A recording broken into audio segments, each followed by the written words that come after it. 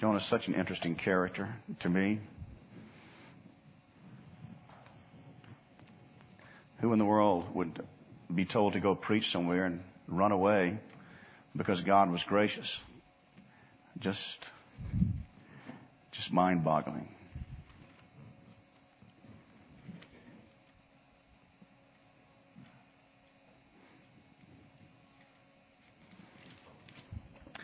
I'm going to be looking at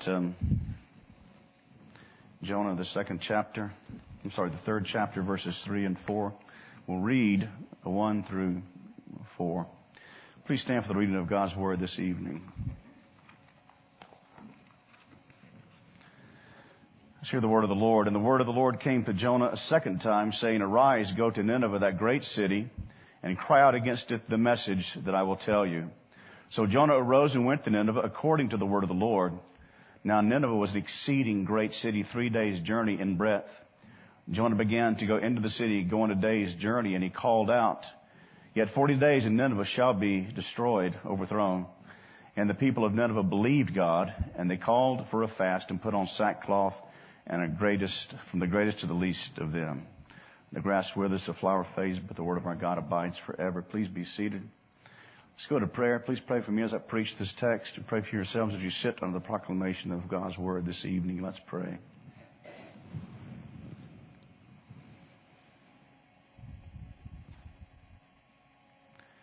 Lord God, we know that it profits us nothing unless you bless.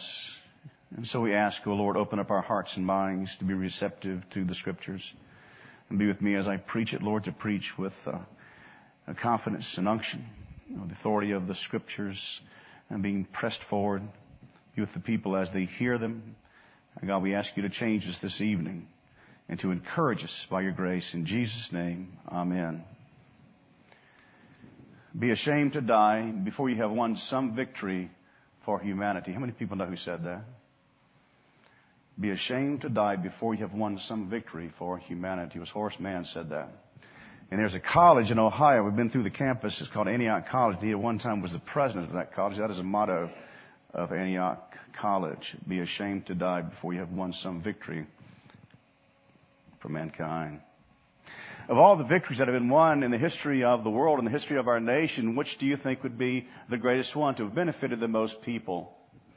Now, some might think of December 17th, 1917, two brothers on a beach in North Carolina caused a plane to fly into the air. You know it was the Wright brothers. On September the 28th, 1928, a man named Alexander Fleming, by accident, discovered the world's first antibiotic. And you know from that came penicillin, which I cannot take. It will kill me if I take penicillin. I'm very allergic to penicillin. Or again, July 20th, 1969, these words were heard by astronaut Neil Armstrong. That's one small step for man, one giant leap for mankind, when the first human stepped on the surface of the moon so many years ago now. And as we think about these things and look at these things, we'll certainly recognize they are great accomplishments. You look at flight today. All started for those two brothers at Kitty Hawk, North Carolina, years ago. And now you've got supersonic jets, and it's just amazing what that has led to.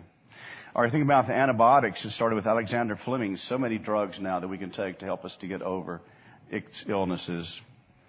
And think about now the plans to fly to Mars. I don't want to go, but that's the plan, to fly to Mars. It's a long way.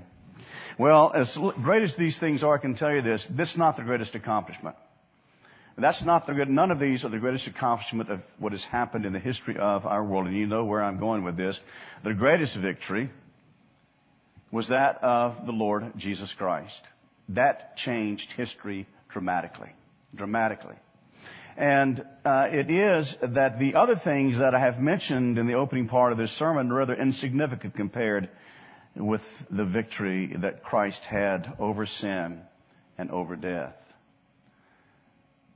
That sacrifice, that death and resurrection of Jesus made it possible for us to go from being God's enemies to being His children. From facing a life of eternal damnation to facing a life of eternal bliss. That act on the part of Jesus secured our place in glory. That is that great knowledge that has changed so many things. Well, in the text this evening, the man Jonah is taking a message to the Ninevites. It is a message of hope. It is a message that comes from the same God who sent Christ into the world many years after this. But what we see from this is because God is determined to save sinners through the proclamation of His Word, that Word is always effective to bring the lost to repentance as God sees fit. We sometimes don't evangelize. We sometimes don't talk about the gospel because we feel like we can't argue people into the kingdom. Well, we can't argue people into the kingdom. But you can be faithful. And you can tell people of the hope that is within you. Anyone, I think, can do that. Well, two things this evening. The divine grace of God is seen in the proclamation of His Word, and the divine grace of God is seen in the precision of His Word. And the first thing, then, the divine grace of God is seen in the proclamation of His Word. People do not, they cannot, nor will they ever be able to have a relationship with God or know Him apart from His Word, apart from the gospel. Whether men or women or children, it is impossible for them to have a relationship with God apart from the Word of God, apart from the utterance of the gospel. So we see here the necessity of preaching. By nature, if you're someone, you give me a glass of water. Oh, here it is, never mind. By nature, we know that we have an innate knowledge of God. We talked about that this morning. In Romans 1:18 through 23, he talks about the fact how God has displayed His existence in the things that were created. His invisible power is clearly seen through the things that were made. And so we know that the creation itself demonstrates and shows us that there is none of this evolution. It's just something that's not true at all. God made everything.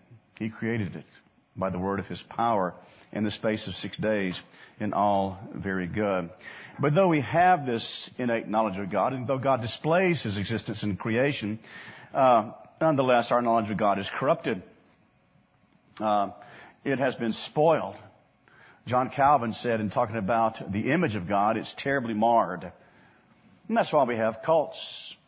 That's why we have divergences of religious beliefs. That's why we have non-believers. Because we are by nature corrupted. And our knowledge is corrupted, and our hearts are corrupted as well. And left alone, we will never know God apart from His Word. Romans 3, verses 10 and 11, there is none righteous, no, not one. Ephesians 2 and verse 1, and you are dead in your trespasses and sins, and you were dead in your trespasses and sins. Colossians 2:13, and you who were dead. So it is beyond our ability to come to a knowledge of God.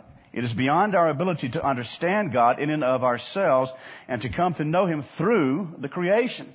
We can know that He exists. We can know nothing of the gospel through creation. Nothing. I meant to bring my confession in here and I left it on my desk. And so it says in the confession, the first chapter, Article 1, though God has displayed His existence through the things that were made very clearly so that men are without excuse, let that knowledge of God to lead to salvation came through the Word. So the better preserving of the gospel had been put into the Scriptures. That's a terrible quote from it, but that's basically what it says. And so we unto ourselves, and we'll never come to know our God, our Lord, through the creation, but only through the Scriptures. Only through the Word of God read and believed. So we need to be introduced to the truth. Well, the second thing, the command of Jonah to go and preach the message of God, to preach the message God tells him. As you know, the first time Jonah went, he didn't preach anything. He did all he could to see to it that the gospel never got to Nineveh. He ran away. And God always gets His man, so he ended up back on the shore somewhere and ended up going back to Nineveh a second time. So he prays exactly he is going to preach exactly what God tells him to preach. And we know what Jonah might have done. Jonah might have said, I preach to you the God of all creation. I preach to you His infinite holiness. I preach to you His infinite goodness. I preach to you His terrifying wrath. I preach to you that He is not going to forgive you, but going to consume you, and He will never forgive your sins. Therefore, no need for you to turn or change. It's amazing the hatred this man had in his heart. You think about it. He knew God to be a God of grace. And he knew that if he went to preach to Nineveh, there would be a strong possibility that those people would come to faith. He knew that. And yet he hated them so much that he would not go, being forced to go, being forced to give the message God wants him to give. And you remember at the end of Jonah, after they do repent, he pouts. And he's upset. He hopes that they turn away from the Lord so that God might destroy them. That is hatred. And it's wrong. And we're wrong if we ever want to shield the gospel from somebody else, or we think that this group should not have the gospel because they're just so terribly wicked. Well, what are we? What were we?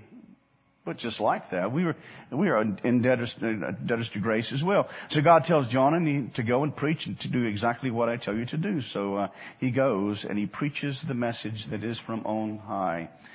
He sends Jonah to give the word to them, though they do not deserve it. We don't either. The people of Nineveh were pagans. They were religious. But they did not worship the God of creation. And God was not sympathetic to them because they were religious and just wrong. He will not accept in the heart of anyone anything other than Christianity and a faith in the Lord Jesus Christ. And they weren't worshiping Him by just a different name. They were lost. They were undeserving of Jonah's preachings, and the Lord sent him anyway.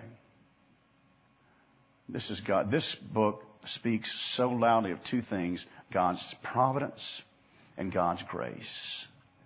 As He sends Jonah to these people who by no means deserve to hear the word, and yet He sends them because of His love for them.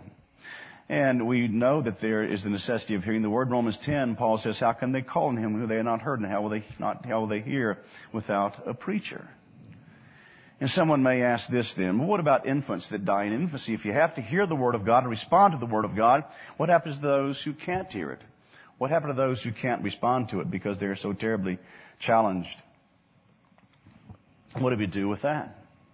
Do we say, well, they're not the age of accountability? There's nothing in the Bible about that. Nowhere in the Bible do you read anything about the age of accountability. It's not there. As a matter of fact, we have to understand that as winsome and as adorable as little children are, their sins offend God just like adults. He's holy. He doesn't wink His eye at the sins of anybody. And He hates it in the life of a child, in the life of an adult, in the life of an old person as well. So there's none of this business of the age of accountability. It is simply not there. And so they respond, well, are you saying then that they all go to hell? No. I'm not saying that at all. What the confession does, and it does this to indicate that in order for a child to go to heaven, they must be a recipient of God's grace. They must be washed by the blood of Christ. They're not innocent. In sin did my mother conceive me, David said. So they're not innocent. They are still descendants of Adam. And they are still before Him rebellious. Dr. DeWitt was preaching this one time, and he said, as beautiful and as lovely as the little ones are, they have a heart by nature that is in rebellion against God and that hates God. People do not come to hate God later. Yet they loved the Lord until they were 12 years old, then all of a sudden they started hating Him. Once grace takes place, once the gospel takes hold, once God changes the heart of an individual, it's changed forever. So they don't go from being saved one day and lost the next day to being a lover of God one day and a hater of God the next day. That is not how it happens at all. What the confession does, it uses this language, elect infants dying in infancy. It's not saying they're not all elect. It's not saying that at all. What it says is, again, that if a child is going to go to heaven, it has to have the blood of Christ applied to it. Because there's no innocence there. For all have fallen short of the glory of God. For all have sinned and fallen short. Everybody. Not a few, not a couple, but everybody has fallen short of the grace of God. Well, there are two texts in the Bible that give us some insight into this, I think. And one is 2 Samuel 12, 22 through 23. You know what happened there, right? David's child died. And David is told the child has died, and he gets up and cleans himself, and he goes and he eats and he worships God. And you know what he says there? He can't come to me, but I can come to him. And there's a thought there, there's a recognition there of going to heaven to be with the child. In the New Testament, Luke 1:44, you remember what happened when Elizabeth is visiting with Mary, and Elizabeth hears the voice of Mary, and what does the baby John do? He leaps for joy. So there, John the Baptist was converted in the womb. So can God change a child's heart in the womb? Yes, He absolutely can. Does He do that? Yes, He absolutely does. How often? I don't know. I just know that according to this text, He does. And according to this text in the Old Testament, especially for believers, there's a hope and confidence because of God's covenant promise that we will see our children in heaven if they die at birth. And my mother had a child that died at birth. My brother, Mark. Never got to see him. I don't know what happened. She carried him to term, and then when he was born, he was stillborn. Back in 1960 or 61, something like that, I think it was. And that was a very sad thing, but, I'd like to see him, and I hope that I do see him. And I'm pretty confident that I will one day because of our great God, because of His great kindness. So, our God is a God who... the Word is to be preached, and His divine grace is seen in the proclamation of the Word. His divine grace is also seen in the precision of the Word, how it cuts. He tells Jonah again to go preach exactly what I tell you to preach, nothing more and nothing less. So he preaches the first half of the message. Jonah gives that to them. In 40 days, Nineveh shall be destroyed. And you probably love to tell them that. In 40 days, Nineveh shall be destroyed. And the basic idea of being overthrown is to turn over a plate, and so that it is going to be completely leveled. If God destroys Nineveh, it is going to be flat. It is going to be completely level, and the wrath of God is coming against them because of their sin. That's what this first part of the message is. In 40 days, Nineveh shall be destroyed. And we can't forget that God looks at nations with great displeasure today who are involved in lawlessness. And though He's holding back His wrath, He will unveil it one day. And we can rest confidently in that reality and that truth. The wrath of God is coming against them because of their sin. It's coming against our world today because of its sin also. And we want to be on the side where God says to us, well done, good and faithful servant.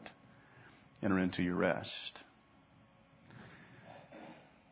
The credibility of the message is underscored by the fact that the Assyrians had enemies just to the north of them, and they were in considerable danger. So when he tells them that, there is a reality, that the possibility of them being destroyed just to the north of them. He preaches the second part of the message. The Lord gives you 40 days to think about it. So you have a chance. You have time. 40 days, if you turn away, if you repent, He will not destroy this place. But you will be saved. Why did God tarry? Why didn't God deal with them as He did with Sodom and Gomorrah? I have no idea. It was God's choice. He chose to do it in that fashion. But the lay tells us that the message contained hope.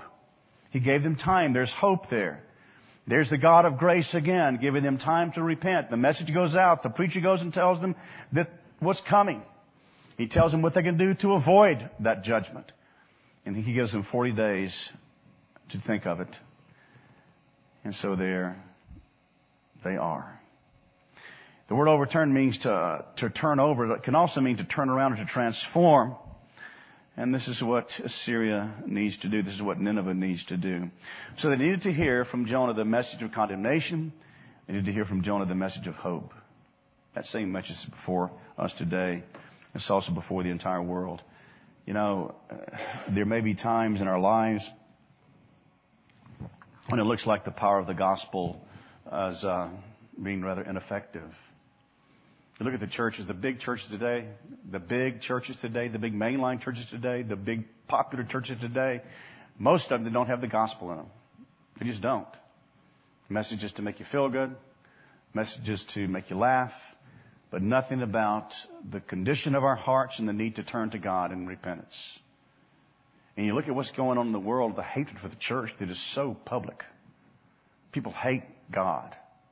They don't just dislike Him, they hate Him. And you see that in our cities. You see that in our leadership. And you see it again and again.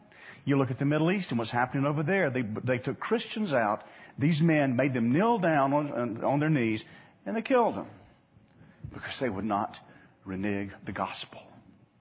If we ever have to face that, I pray God would give me this courage to die like that, to die bravely, to die well for the cause of Christ. These men did. No, none were crying as far as I could tell. But they got on their knees and they were beheaded by people that hated Christ, people that hated God. So, it seems at times the impact of the gospel is not doing what it did in the place of Nineveh. But the same God who ruled when Jonah was preaching rules today. And He could bring revival tomorrow as He did in the city of Nineveh. Just as He did then, He could do that here in our own city. He could do it in our own state. He could do it in our own country. I pray that He does.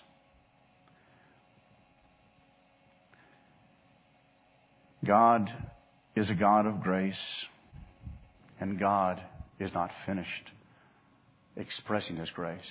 If I read a quote by G.K. Chesterton, there's a sense of the absence of God. When there is a sense of an absence of God, pray for revival. When there is a sense of the absence of God, pray for revival. Revival comes when the church begins to take God's calling seriously.